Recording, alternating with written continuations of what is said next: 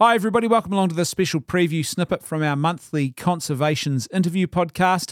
This month we have a little bit of a treat for you actually, because the interview we recorded with Dr. Robert Loretz about the power of music goes for more than 2 hours. So this special preview is actually going to be about 60 minutes long. If you want to hear the full 2-hour interview and get access to all of our other exclusive patrons-only content, then you need to go to patreon.com/leftfootmedia and become a $5 monthly patron. That's patreon.com/leftfootmedia. The link is in today's show notes. In the meantime, enjoy this special preview.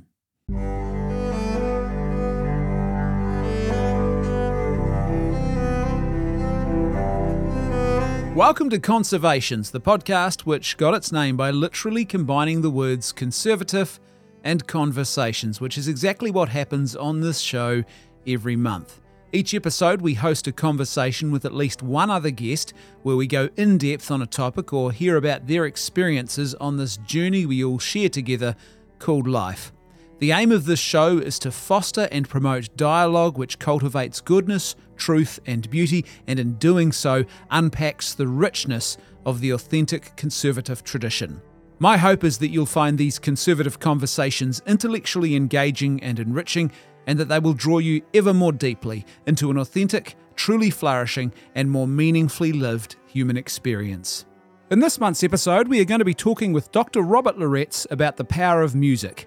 Robert has a Bachelor of Music and Performance, a Masters of Music with honours in the analysis of music, and a PhD in ethics entitled Deep Friendship, Virtue and Fulfillment, as well as numerous papers in theology and another 4 years of study in France in philosophy and theology.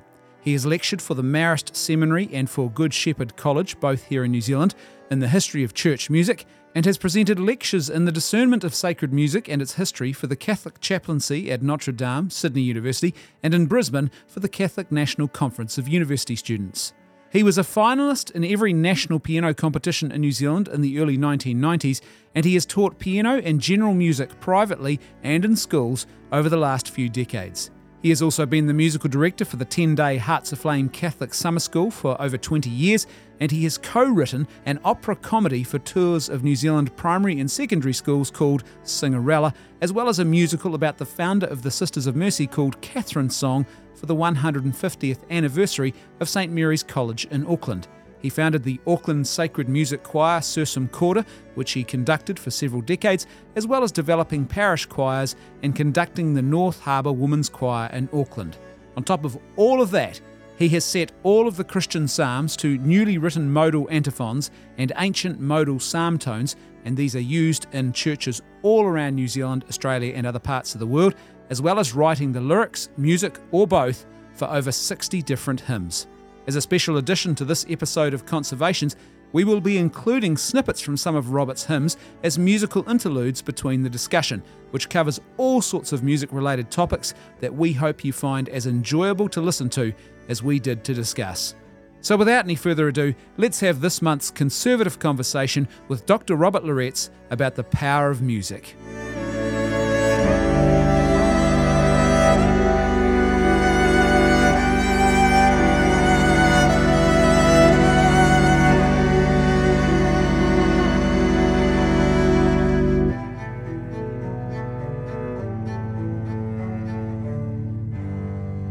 Robert, it is great to have you here with us today on Conservations to have this, I think, is a really important conversation about music, a topic that, I don't think we talk about it enough. And I think that authentic conservatism and authentic conservative thought has a lot of interesting things, I think, to offer in this space. And there's something really beautiful about music that's powerful and transformative. But when I was deciding where to start, I thought, well, where should I start today? And I thought, well, I remember probably, I think it was the first time I ever met you, and it was at an event. It was at a Hearts Aflame Catholic Summer School, a big 10-day event that's run in New Zealand. So some of our listeners are Protestants; they may not have heard of that before. And I am a musician myself.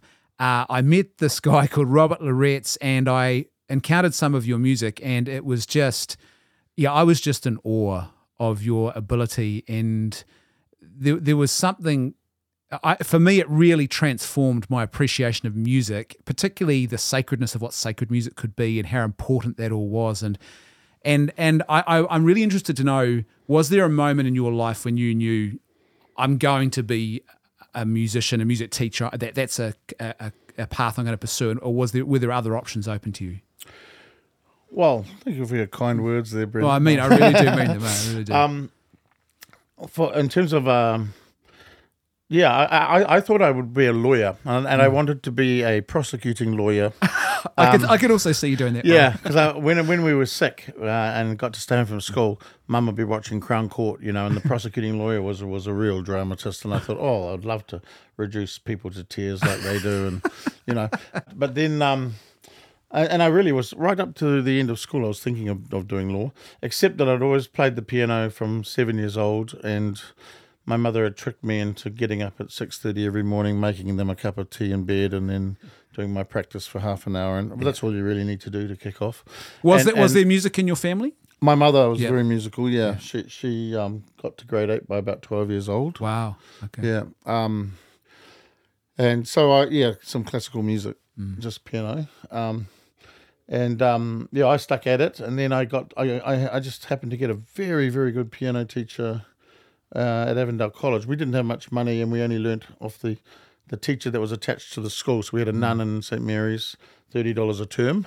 Yeah. And then we thought, well, I might not be able to afford anymore. And I got to secondary, and Avondale College was one of the few schools that had a permanent piano teacher, government funded. Yeah. So I ended up just paying something like $60 a term there. So, but she was one of the best teachers that Auckland has. Yeah. And so she gave me this real, she actually refined all my technique. I had a lot of musicianship, but not much technique at all. Yeah. And she refined all that. And then and put me in competitions and put me in exams and all of those letters and all those things. And then it just came time. One of my options would be a piano degree.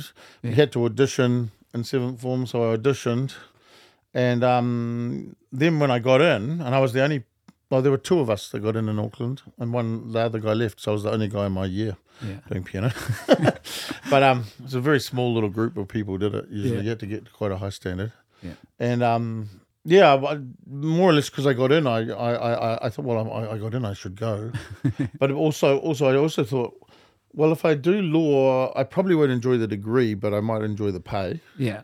But at least if I do music and then change my mind later and do something else, I would have enjoyed myself while I was there. I just based it on as simple as that, and chose music. And did you ever have I think those people who know you know that you have a very sacred music as a style, classical.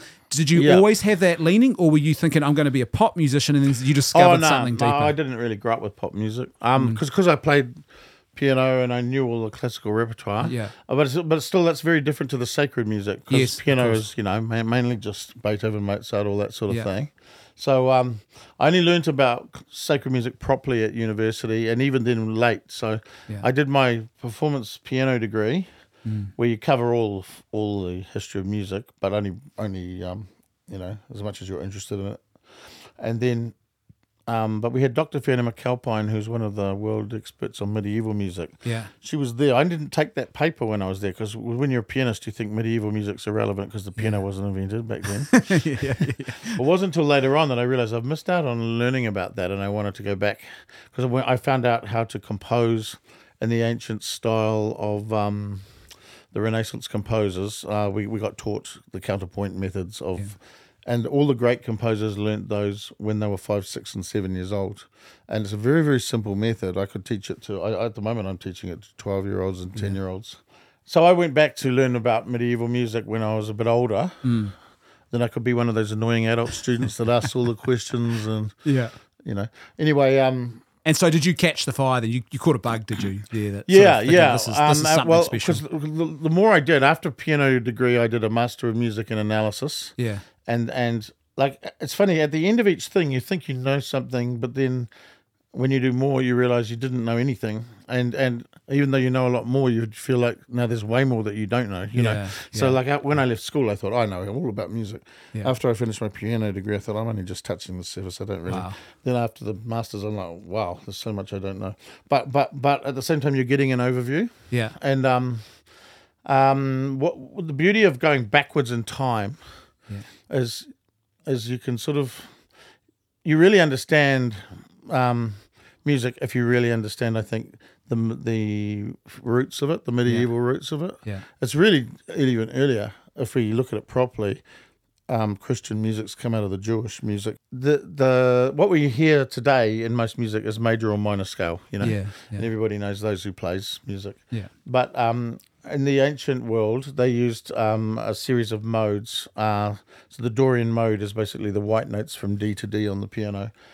It's a different set of notes to if you started on E and went to E, or F and then went to F. So you get different intervals and different feel for each mode. And what I learnt from Fiona was, we sort of studied the ancient chants to look at their construction. Yeah. How do you write in the Dorian mode? How do you write in the Phrygian mode? What are the main tones you'd linger on? What and it, I don't know. It gives you a deep appreciation for a whole different feel that the sacred music's always had these modes right through. And the other one was I went to the Oasis of Peace for about 6 months over in Italy. It's quite a contemplative religious order. Yeah. And they chanted 150 psalms a week because they were using the old office. 150 a week? Yeah. Wow. Yeah. So the old office used to do every psalm in 1 week. Yeah, wow.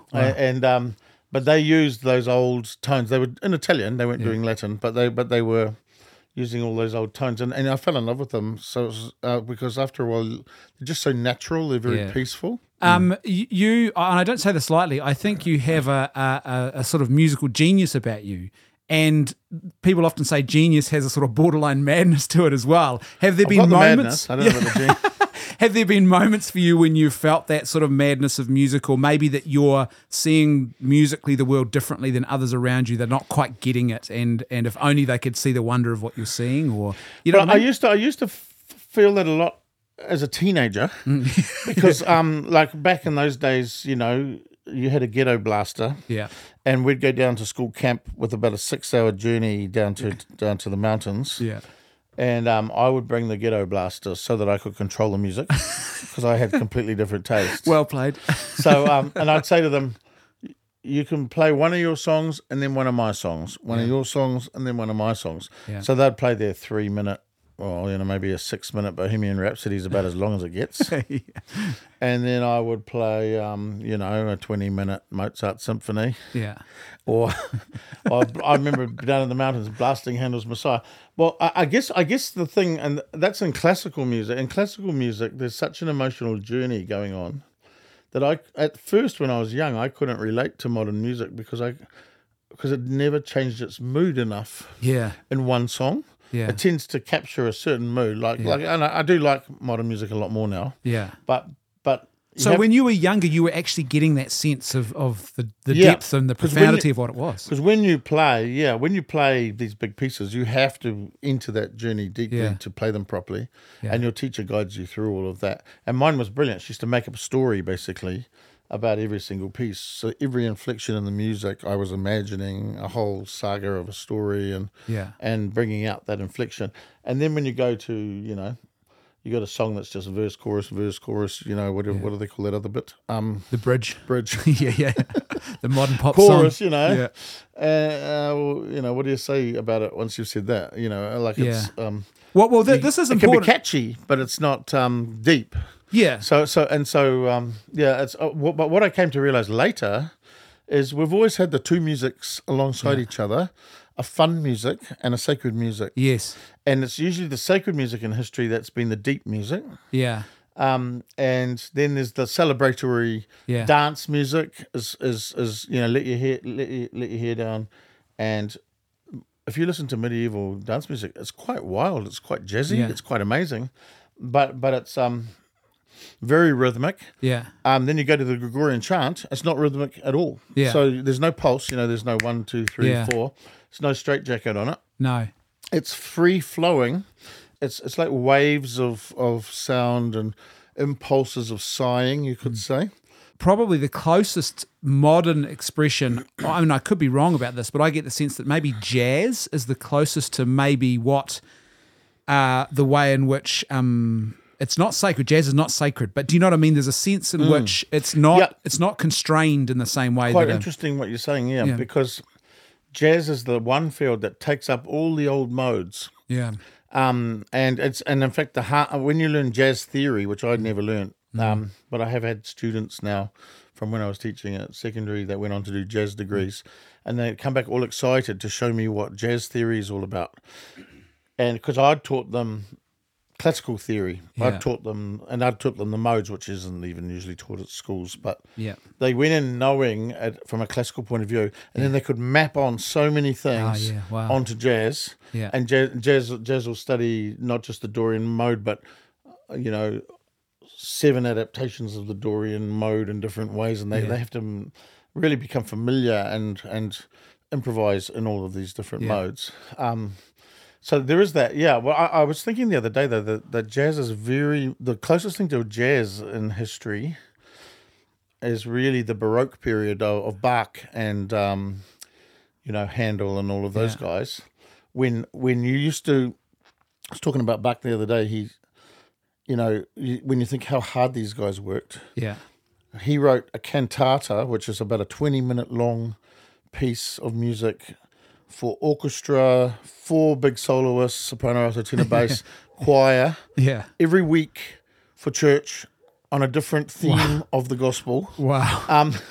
And that means he has to write all the music and rehearse it and put it on and start again the next week on a new one. Yeah. And of course he has to write every part out, violin part written out, scroll them all out as fast as he can. And then get it all written and out there to the musicians. They would have had a day or two to quickly sight read it. Yeah. And the musicians in those days just could do things instantly. Yeah. So then there's never any time to write the keyboard part down for the harpsichord. Yeah. So all they did was they wrote just the one note of the bass that your little finger would play. Yeah. And then little codes of numbers underneath. So if you saw a C, you'd play a C chord.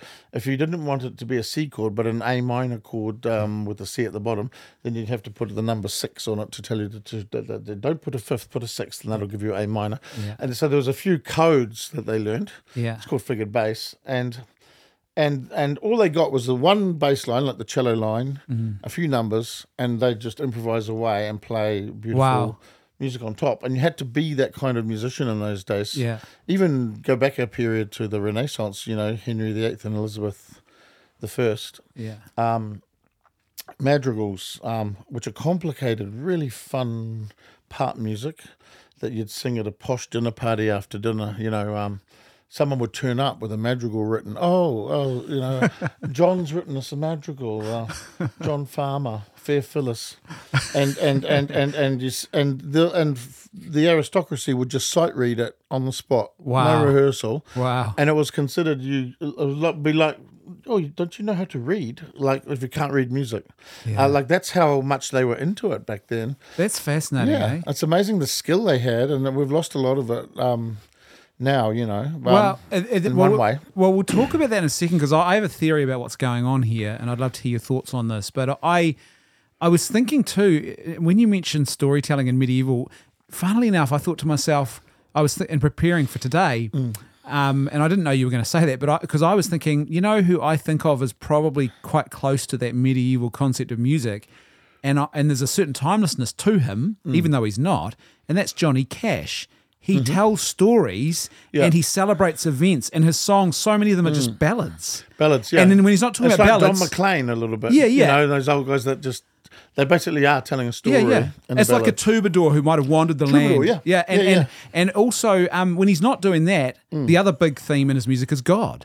Yeah. It's God and event. It's very interesting, Yeah, that's right.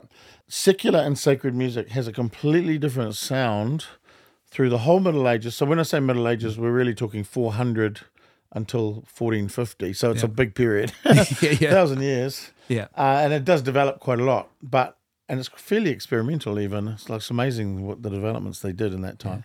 Yeah. Like I used to give the kids at school a bit of a music oral test after they studied all of the history, and they'd get 1 minute excerpts, 20 pieces of music from the whole of Western history. Yeah, and then the first thing they have to do is go, is it sacred or is it secular? Oh, yeah. Which you don't always judge by the words because you can't always hear the words or whatever. But it's basically for them to know it was Gregorian chant as opposed to medieval folk music. Yeah.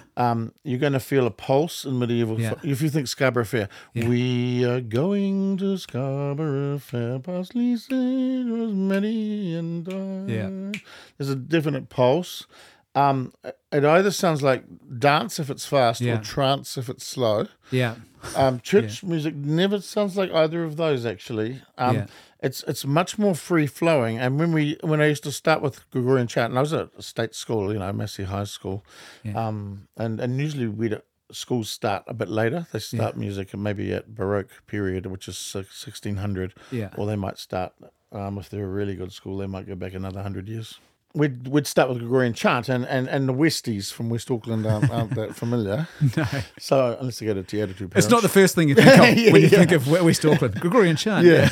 So the first thing I'd used to say, what do you notice? And what you notice from a modern point of view is there isn't this, and there isn't that, and there isn't that, and there isn't that. So there's no harmony, just one line. Yeah. There's no pulse or fixed rhythm, if you like. It's free flowing. It's sort of it takes off. I almost want to play. Is there somewhere I can play one Hallelujah?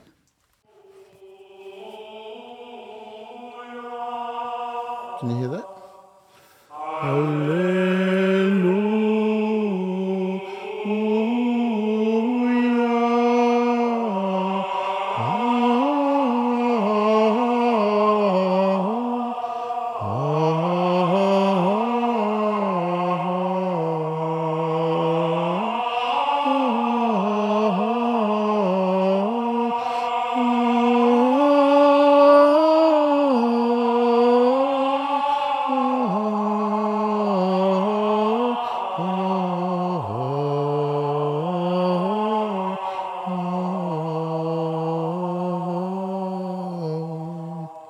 So there's a and that's real, just one word. and that's the completion of one word. Yeah. Hallelujah. Yeah, and the idea there is the soul's almost left the body. It's like all your desire to go up there and be with God. Yeah.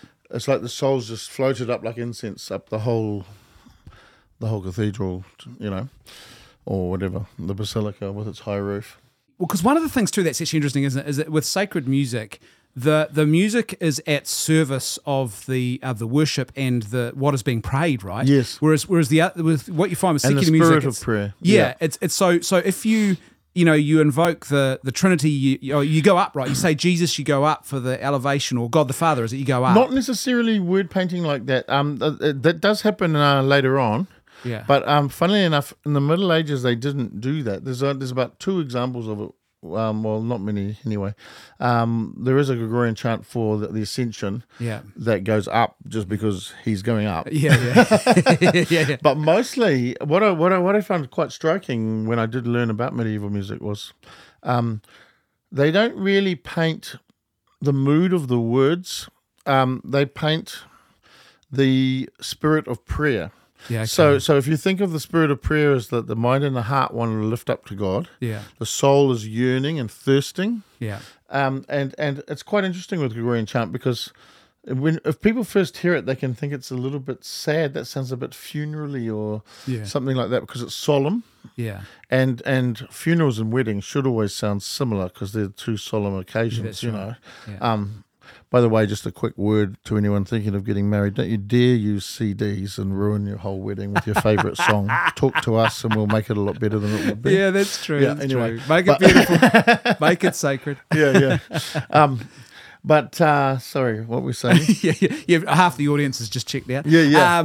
You're talking about the way in which it's the sort of the nature of prayer is what the music is invoking. Yeah, that's right. So it's quite interesting that you could get a Christmas chant, you could get a Good Friday chant, you could get an Easter Sunday chant, and they're not going to sound that different in the mood because the mood isn't. Oh, we're happy today because it's Christmas. We're sad today because it's Good Friday. It's not like that comes later. Yeah. That came when opera was basically invented in 1600. Well, let's talk about that, because this is where where music owes this huge debt to Christianity, right? And huge. to the church. And like opera is something that comes out of the singing of the gospel on big high Christian feasts, right? Correct. And the liturgical dramas. Yeah. Yeah. So the Middle Ages really flourished, around the 12 and 1300s. And everything overflows from the liturgy. So a good example would be the chants of Montserrat, which Montserrat was one of the shrines you walk to on a huge pilgrimage, in Spain. What you got was the pilgrims would normally go on pilgrimage, and as they went, they'd have certain songs they sang while they marched and walked. Even on the Crusades, there's Crusader songs, and they're really cool. And they've got a kind of rhythm to them because they're walking and marching, and they've got this oomph to them. And then you got the style that you'd sing in the church, which is much more. You could say it's more reverent than that. So. Even though a lot of the music that they used for fun, we can use almost in church because it's still a lot more reverent than most of the music we have. But and what they used to do is they'd get to church, they'd do their chants, and then they'd go to the pub at night and they'd sing their slightly naughty songs of their folk music. Or songs all about death, but in a funny way. Or the plague has got your wife and your third son. And like even their lullabies are like, oh, please stop crying, dearest darling boy, or I'll give you back to God, or I'll give you to a witch, but she'll give you back in a day. That's the kind of words in the happy times. But there was no pub in Montserrat, so they had to sleep in the church at night. But they wanted to have fun at night. But they couldn't sing their bawdy songs in the church. So they created a whole lot of sacred music for fun that wasn't for the mass, that they would sing, and it's much more jazzy. And it's may I play one? Yeah, of course you can. Go for it. So this is called Maria Matrum, and it's from the manuscripts of Montserrat. And if you think about it compared to Gregorian chant, it's a little bit more nifty.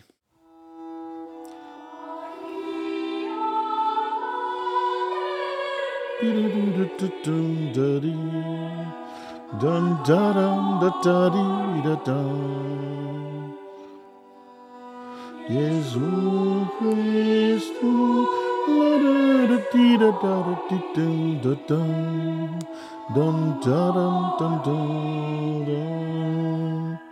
So you can actually hear the constraints of a rhythm and a melody and singing a bit faster. It's like Maria, da da da da da da da da da da da. It's a little. It sounds almost. And that grows out of they can't go to the pub. They want to sing songs that are a bit more celebratory, a bit bouncy, a bit like their pub music. And what they did do in the later Middle Ages, that links to what we're talking about, where opera came from. You'd have if you have Christmas, you're not just going to have the Christmas mass. You're going to have plays afterwards, and the different guilds would put on different aspects of the day, and someone might do a play about Herod killing the babies, and that's where we get Luli Lula, the little tiny child, the beautiful carol from that, from the medieval dramas. The music for these things is quite startling, and so what that is what the beginning of opera as we know it, is well, it? Or musical theatre? Festival music.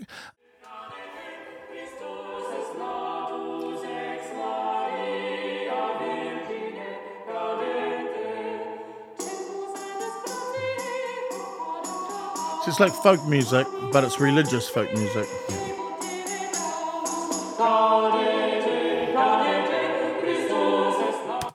So, that kind of music isn't the style of Gregorian chant, which is actually the style of the liturgical music. But you can use these things like on a Christmas carol night or something like that. It's quite beautiful music. But so the very original, you could say, origin of opera, apart from being a fantasy, because opera came from two things. One was reading about the ancient Greek plays, which were sung. And we don't have the music and we don't know what it sounded like, but all we know is they wrote down about them that the audience were wailing and crying and almost screaming at times because it was also emotionally moving. And then when the people of the Renaissance read that, in about 1450. Well, actually, 1600 was when opera came along. But they were like, well, how come everything was so moving back then, but nothing's that moving now? They must have had, and then they invented opera, thinking what they must have had to make the drama that emotional.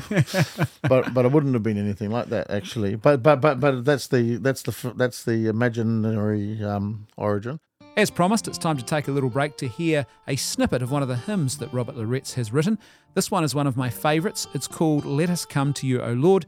It is a beautiful combination of Christian scripture and sacred music, and I hope you agree with me. This is something really, really special. So please enjoy this one.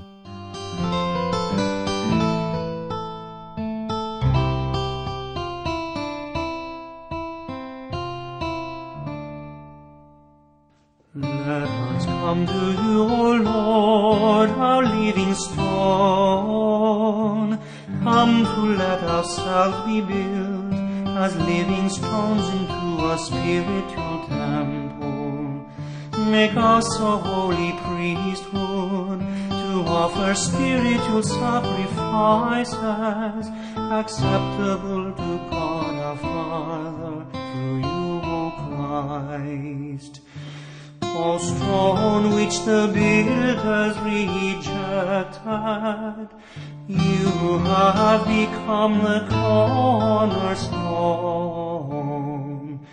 In you we are being built into our house, where God lives in the Spirit. Let us come to you, O Lord, our living stone. Come to let ourselves be built as living stones into a spiritual temple.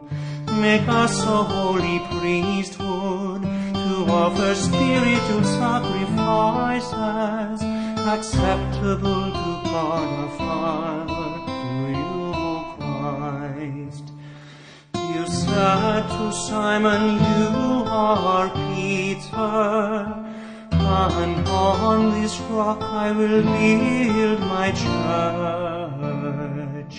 Oh, found me on the apostles and prophets, with you as the main cornerstone. Let us come to you, O Lord, our living stone. Come to let ourselves be built as living stones into a spiritual temple. Make us a holy priesthood to offer spiritual sacrifices acceptable to God our Father through you, O Christ. Your temple, O God, is... So that was Let Us Come to You, O Lord, one of the hymns written by Robert Loretz. Let's get back to our conversation now. And Robert was explaining to us the origins of opera. So one part was fantasy, and he's now about to tell us the second point of origin for the musical form we know as opera. But the other origin is the Easter Gospel of Sunday morning, where it says, "Tell us, Mary, what did you see along the way?" And Mary answers, and there's a dialogue. And to jazz up the gospel on that day, they actually used to use different people, like they do with the Passion reading nowadays. Yeah. So you got your narrator and your different. Yeah. So they would actually have different singers for that chant. Yeah. Just to make it special. Yeah. And then that overflowed into the festivals around Easter, where you tell other stories, but it would all be sung. But the other origin of opera is the madrigal, because in the madrigal, which is... Tell me, what is a madrigal? You've already talked about this earlier on. These are performance pieces that someone, just a layperson, writes and brings to a party, I think. Yeah, so basically it's this... if you think of the medieval period as having kind of folk song on the one hand and church music on the other, in the Renaissance, when it all gets more sophisticated and they develop part writing, that we move from Gregorian chant to the motet, which is overlapping for soprano, alto, tenor, bass, say, and polyphony. So your motet's got parts, polyphony overlapping lines of music, different voices. Yeah, and yet they wanted to respect the heritage of chant, because they're not people that are going to go, we've just sung Gregorian chant for 1,500 years. Chuck it out. We've got a better idea now. Yeah, okay. The only people that would ever be that crass would be people from the 60s. But we'll get to that in a second. We'll get to that in a second. So there's a connection to tradition, though. Tradition's important for them. So what they did was they every day of the year had a different chance, a different set of chants. Christmas Day's got its chants, Boxing Day's got its chants. So and if you were in the monasteries for 1,000 years, you didn't even have it written down. Yeah. So everything was just oral tradition. Yeah. You sang this song on Christmas. You sang these quite a few chants on Christmas Day, because you had morning prayer, evening prayer. They all had different antiphons, and the Mass had different things. And then you'd only sing that again next Christmas. Wow! And yet, so every day of the year, you can imagine there's a whole repertoire of music that they're remembering in the monasteries. Wow! And they're just correcting the new guy who comes in and starts singing it wrong. Well, this is where we get staves and music written down, right? Isn't it? Because am I right here? There's a group of monks who say, well, we have to be able to teach this, so some basic dots are put on paper. Yeah, that's right. The monk called Guido of Loretz, he came up with the genius idea of putting a couple of dots going up if the music went up and a couple of dots going down if the music went down. And then he came up with an amazing idea of putting a line across so you could tell how far it went. Yeah, and then when they clapped him for that and told him he was a genius, he did another line, and then he did another line, and in the end he did 4 lines. This man's an inventor. When will he stop? So it was a stave, and you could tell then exactly. Yeah. Once you could write music down, and that happened around 1100, they quickly tried to write down all the music they had. Yeah. And it spread right across Europe, of course. And you have to think that Gregorian chant's been a little bit codified by Pope Gregory around 600, was it? Explain for our lay listeners. We've got people here who probably wouldn't touch an instrument or wouldn't know music, or who are out, some not even Christian or Protestant. What does codified mean in this context? Oh, like they kind of make it standard for the whole church to sing the same song on that day, like the Christmas Day chants, the feast of whatever. Yeah. This is the music you use. This is the chant you sing. So it's like how Latin was the language used in the whole Western Church. Yeah. And then the Eastern churches had their other ancient languages. Yeah. So the texts of the Mass were all the same everywhere. Yeah. So was the music that went with that day. Yeah. I think the monks were keeping your liturgy going mainly, and when I say monks, I'm including nuns. Yeah. So they're keeping the liturgies going, and the village life is around the monasteries often. Yeah. Later on, it's around the cathedrals, and that you have the age of the cathedrals comes later. The age of the monasteries and castles is there first, and then there's palaces and cathedrals, and universities and things. But what was stunning was, when they gather, everyone's writing down their music, but it turns out that Tantum Ergo will be exactly the same whether it was sung in Germany, France, all across Europe, whichever part of Spain, wherever. They're singing Tantum Ergo the same. And that's not by design, it's just that oral tradition has been so faithful. By oral tradition, and the Alleluia we played earlier is very old. The Alleluias are one of the first things written in the early church, and they're really elaborate. They got really long tails on the Alleluia, and they're actually like little cells that they put together and make into large structures. And are they consistent as well? They're consistent. Wow. Yeah. So and then it turned out. So that's the power of oral traditions. The modern skepticism for oral tradition. I know. Wow. Yeah. It only works though if you consider the thing you're passing on to be holy. Yes. Because it's like the Bible. If the Bible's the word of God and the monks are copying it out, I was telling somebody. A child the other day about they had to copy it out. Also, the paper doesn't last, but you need to, you have to write it out again. And somebody said, they must have changed it a lot then as they wrote it out. And I said, no, they didn't change a word because they respected it so much. This is the word of God. I'm not changing it. It'd be terribly wrong of me to change it. Well, Gregorian chants, not the word of God, but it was considered that the Holy Spirit had given the music somehow. Yeah. Because even whenever you see an icon of a picture of Pope Gregory, who's famous for getting the same chants codified around Europe, as in standardizing it all, you see a picture of Pope Gregory, and then behind him is the scribe. Oh, he's got the Holy Spirit in his ear, the dove, and then next to him is Guido of Arezzo, who's 800 years later writing it down. So it's coming from the Holy Spirit through the oral tradition, and now it's been written down. And the other thing which I found really interesting was the earliest Christian chants and the earliest Jewish chants are nearly identical in contour. Well, isn't there an Our Father, if I understand it correctly? The Paternoster, the chant is almost certainly... The Paternoster comes... Jewish, if you think how that goes, Paternoster quies in celis.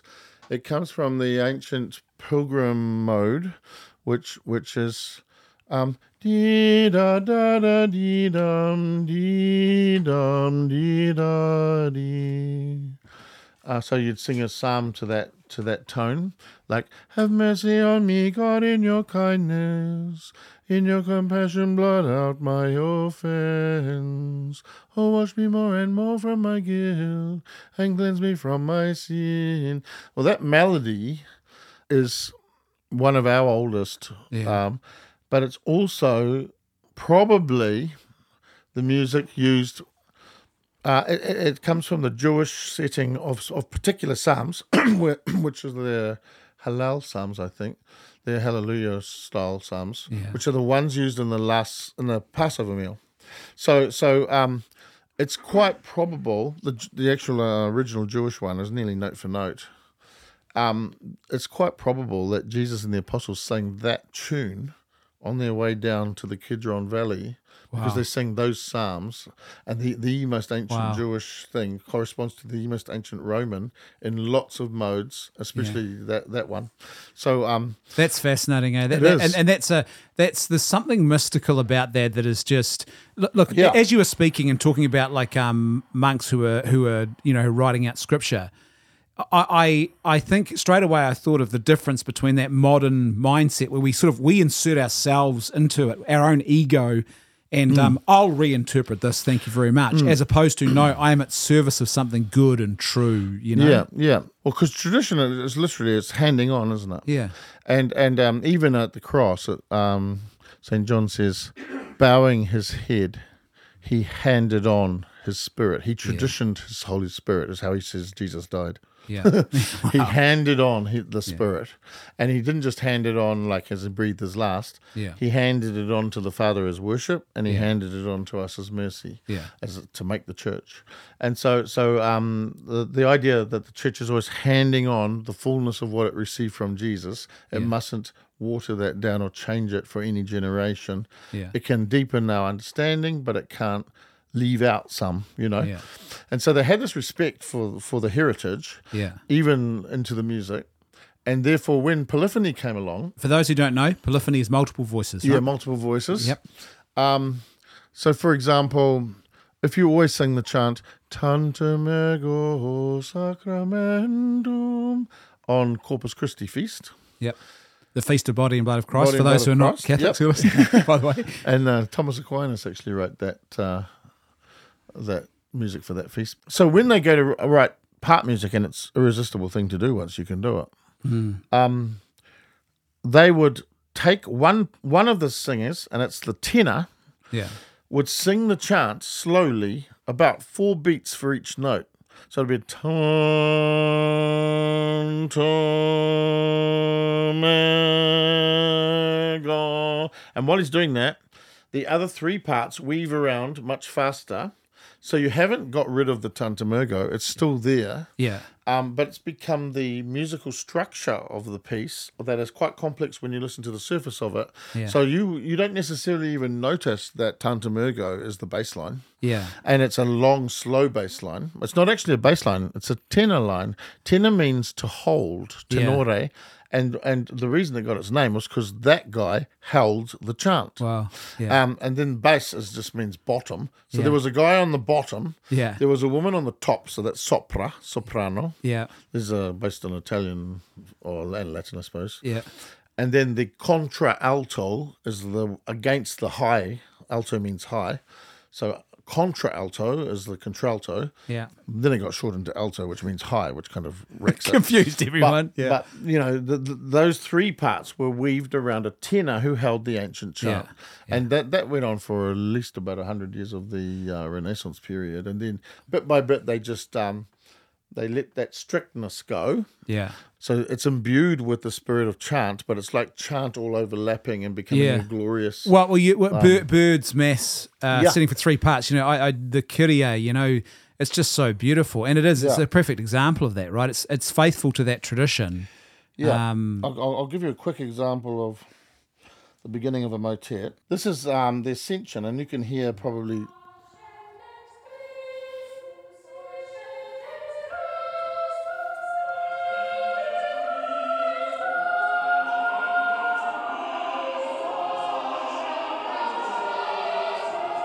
So you hear it climbing in there. Yeah. So they did occasionally paint. It's called word painting when the music reflects in its shape what the words are saying.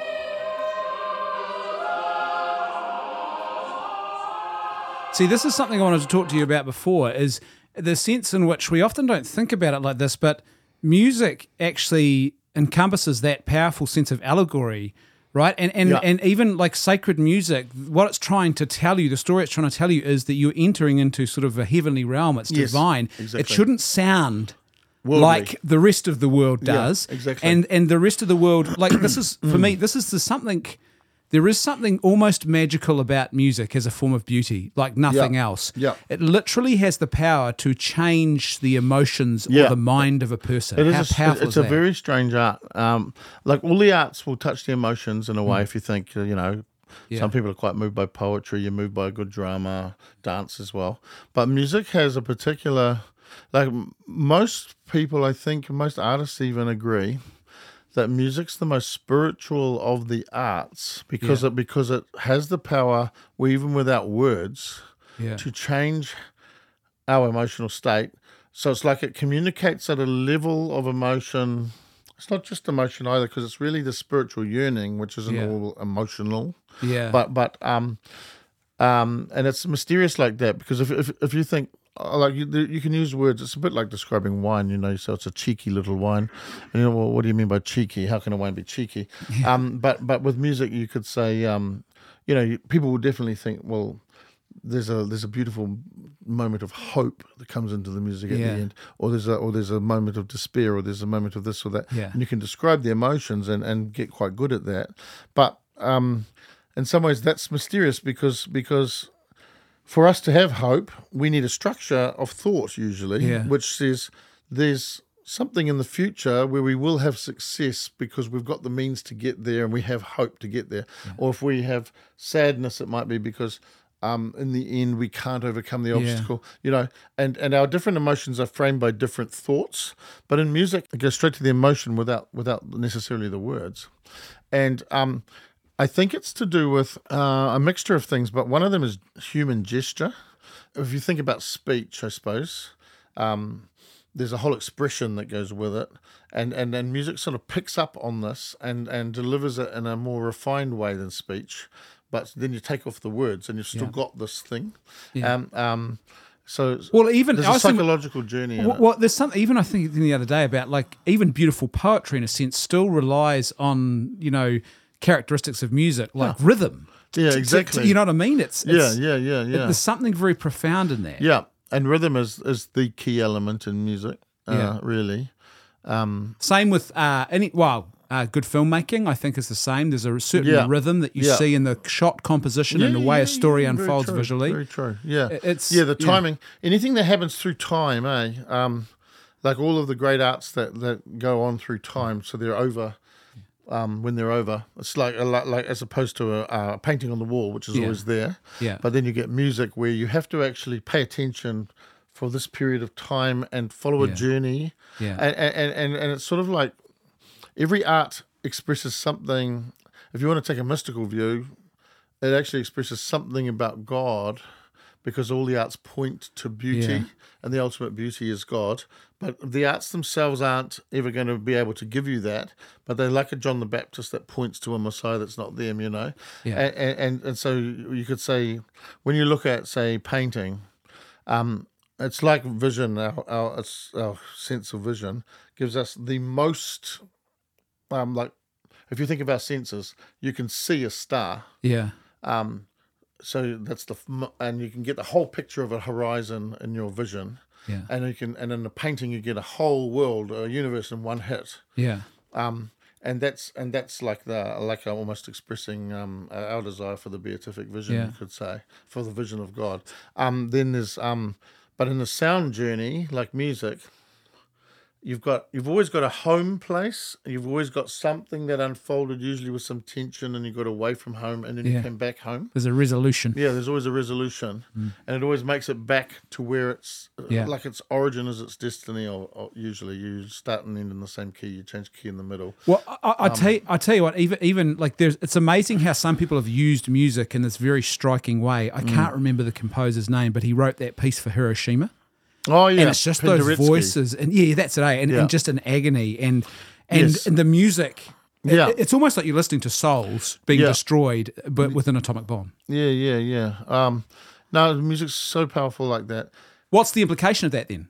Because if there's, like, you listen to a beautiful sacred piece of music that is designed to reverence God, and it's pulling your soul upwards, does that then mean that there is a potential for music to pull it downwards? Well, that's right. I think so. I just to finish one thing we were leading to, which was what's a madrigal. That's right. We've gone way off track. It will be relevant to this because we heard a quick snippet of a motet there, which is quite high music from the point of view of composition, but at the same time, it's like the mysteriousness of a Gregorian chant, but this time in layers. It's like 3D as opposed to 2D. And even when you look at the art of medieval, it's often two-dimensional. It hasn't got the depth factor. Yeah. But it's very, very symbolic. Everything symbolizes something, and it's very deep, the art of the Middle Ages. Yeah. And then in the Renaissance, they took great pride in making it realistic with perspective and depth. And in a funny sort of way, music echoed it because it suddenly went into harmony, became the third dimension. So there was always melody and rhythm, 2 dimensions. Yeah. And then you add harmony, and you get this rich thing that's sort of 3D. Is there a sense, it's fair to say, of a deepening of the dynamics too? I mean, there's always dynamics even in chant, but it feels like it becomes more pronounced because you have the ability to pull entire sections or instruments out and put them back in again. Yeah, well, that's right. Yeah, exactly. So you can pull away, just go down to 2 voices for a special moment or something like that. If I just show you quickly this is a madrigal by John Farmer. It's only 1 minute long. The words are, "Fair Phyllis I saw sitting all alone, feeding her flock near to the mountainside. The shepherds knew not whither she was gone, but after her lover Amyntas hied," meaning hurried. So basically a lover is looking for Phyllis. He's asked the shepherds, "Where is she?" They go, "We don't know." And then it says, up and down, up and down, up and down, up and down, up and down, up and down 17 times. Up and down he wandered while she was missing. When he found her, oh, then they fell a-kissing. Up and down, up and down, up and down 17 more times. But it's not anything rude. It's just repeating the music. Yeah, and so this is something he would have... When would he have composed this for? So this like was, a party this was or something? for after-dinner music of posh parties. Yeah, wow. Feeding our flock near to the mountainside. Feeding our flock near to the mountainside. The shepherds knew not whither she was gone. Whither she was gone. After her lover, Amyntas slide up and down, up and down, up and down, up and down, up and down, up and down, up and down, up and down, he wandered, up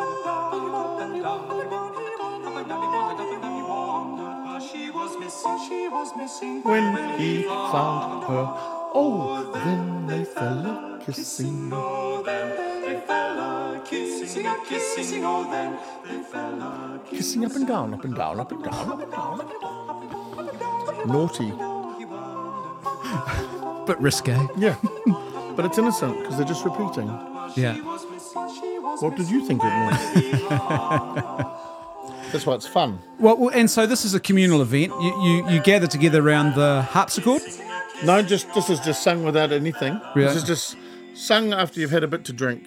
So Uncle John gets up and says, I have a new piece. Yes, and actually wrote the music down on a large piece of paper facing 4 different directions. So he put it on the table and you sat at that seat and read the bass. No way. Yeah, there are surviving manuscripts like that. Now, if you listen to that, that's such a different style to the motet. Oh, yeah. And yet, every single compositional technique in there came from writing motets. Yeah. What's different is the rhythm's snappy, the words are funny, and the that paints every single line. You might not have noticed it, but when they said, "Fair Phyllis, I saw sitting all alone," only one person sang that because she's alone, and it was a soprano. Yeah. Then it said, feeding her flock near to the mountainside. That was in a block harmony because sheep and flocks move in blocks. Yeah, that makes sense. And then when the shepherds are being interviewed, do you know where she is? It was polyphony. The shepherds knew,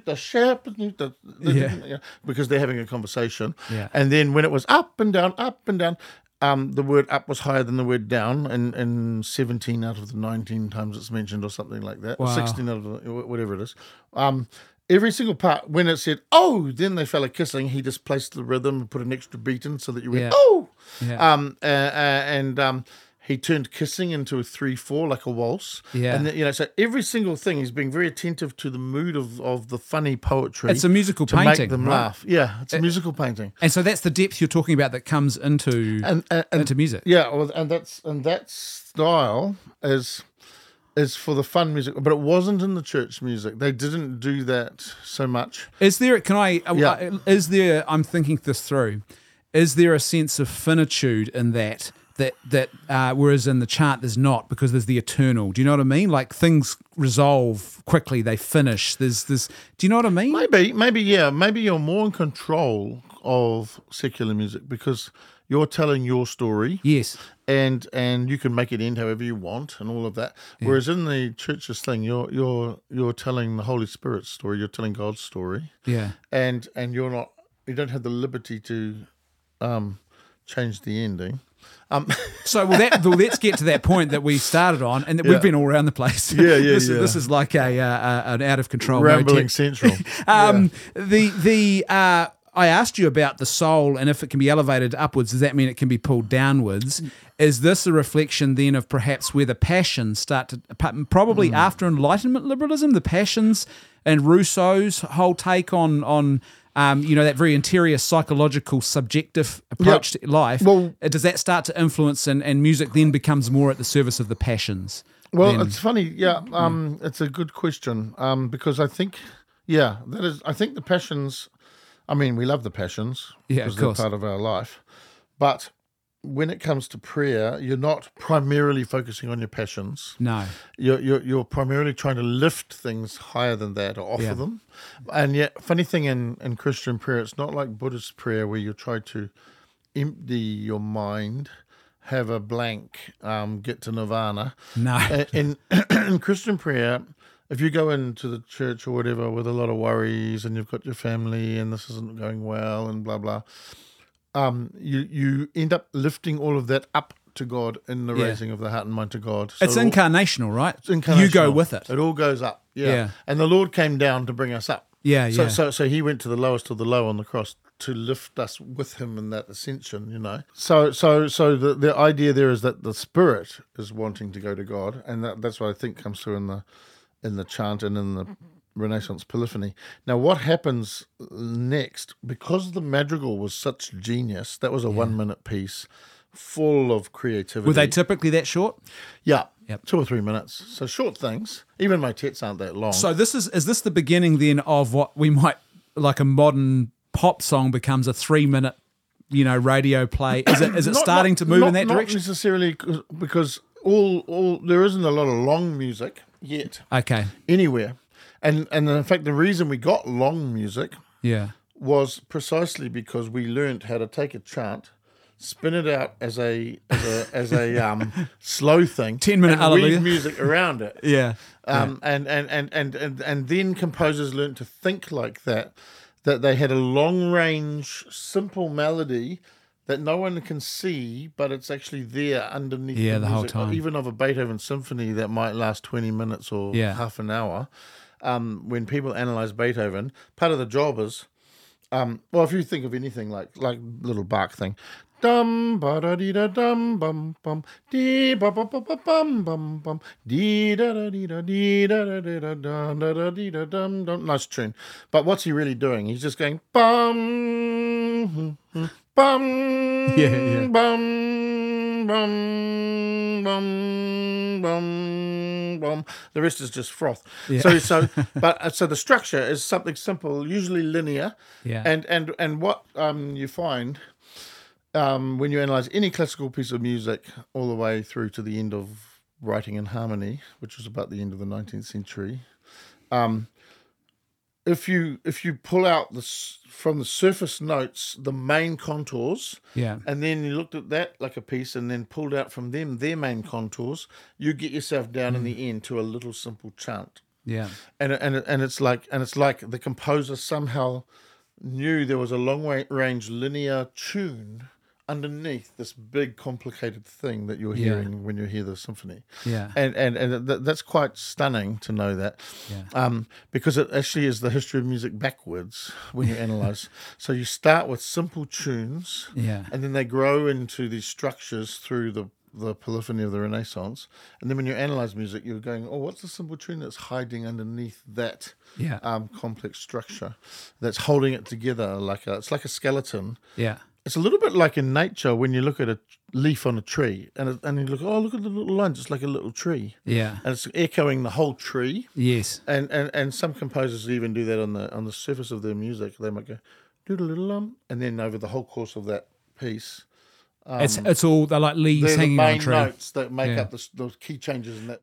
Right, it's time for another little musical interlude, and this time I'm going to play you a Christmas carol that Robert wrote. It is called Sleep Now, Gentle Jesus. It's a very, very beautiful piece of music, and whenever I hear it, I often find myself in tears, actually. And it is set to the music of Franz Schubert, and what I find so beautiful about this hymn is the way in which Robert has written it as a sort of foreshadowing of Easter. So everything is about Jesus lying in the manger, but all of it is pointing towards his eventual death on the cross. And there is this beautiful pathos in the moment of Christ, the vulnerable child, looking to the moment of profound vulnerability that will befall him upon the cross, and that profound act of self-giving love that we remember every Good Friday. So this is Sleep Now, Gentle Jesus by Robert Loretz. Sleep, gentle Jesus.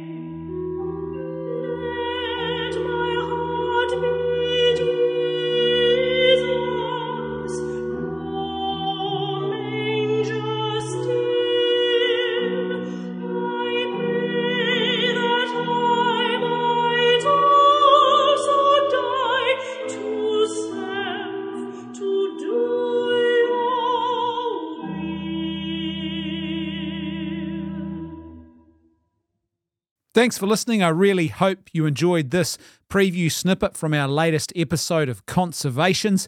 If you want to hear the full 2-hour episode with Robert Loretz, it's actually more than 2 hours with Robert, then you can go to patreon.com/leftfootmedia, become a $5 monthly patron, and you will get access to that and all of the other great patrons-only content. That's patreon.com/leftfootmedia. The link is in today's show notes. Thanks for tuning in. Don't forget, live by goodness, truth, and beauty, not by lies. And I will see you on next month's episode of Conservations for another one of our conservative conversations with a new and interesting guest.